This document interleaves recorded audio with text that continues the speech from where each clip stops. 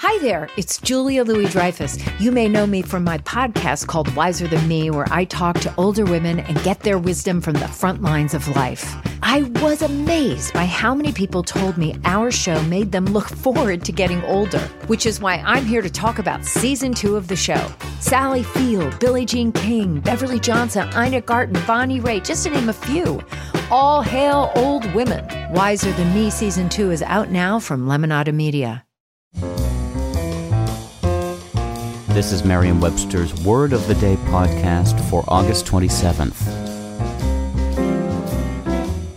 Brought to you by the new Merriam-Webster's Advanced Learners English Dictionary, designed for students and teachers of English as a second language.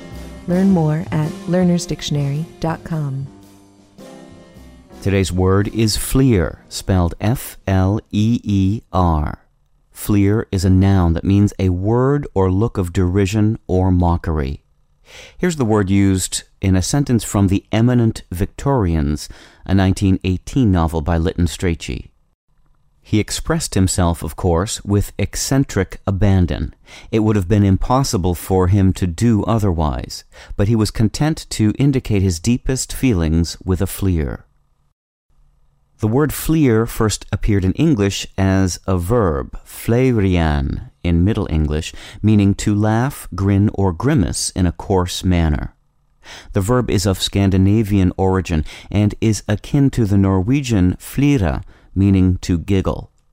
The noun fleer first and most famously appeared in Shakespeare's tragedy Othello, in which the evil Iago invites Othello to observe the signs of his wife's unfaithfulness in the visage of her supposed lover, Cassio, with these words, "And mark the fleers, the gibes, and notable scorns that dwell in every region of his face." With your word of the day, I'm Peter Sokolowski. Visit the all-new learnersdictionary.com, the ultimate online home for teachers and learners of English. A free online dictionary, audio pronunciations, custom study lists, and interactive exercises are available now at learnersdictionary.com.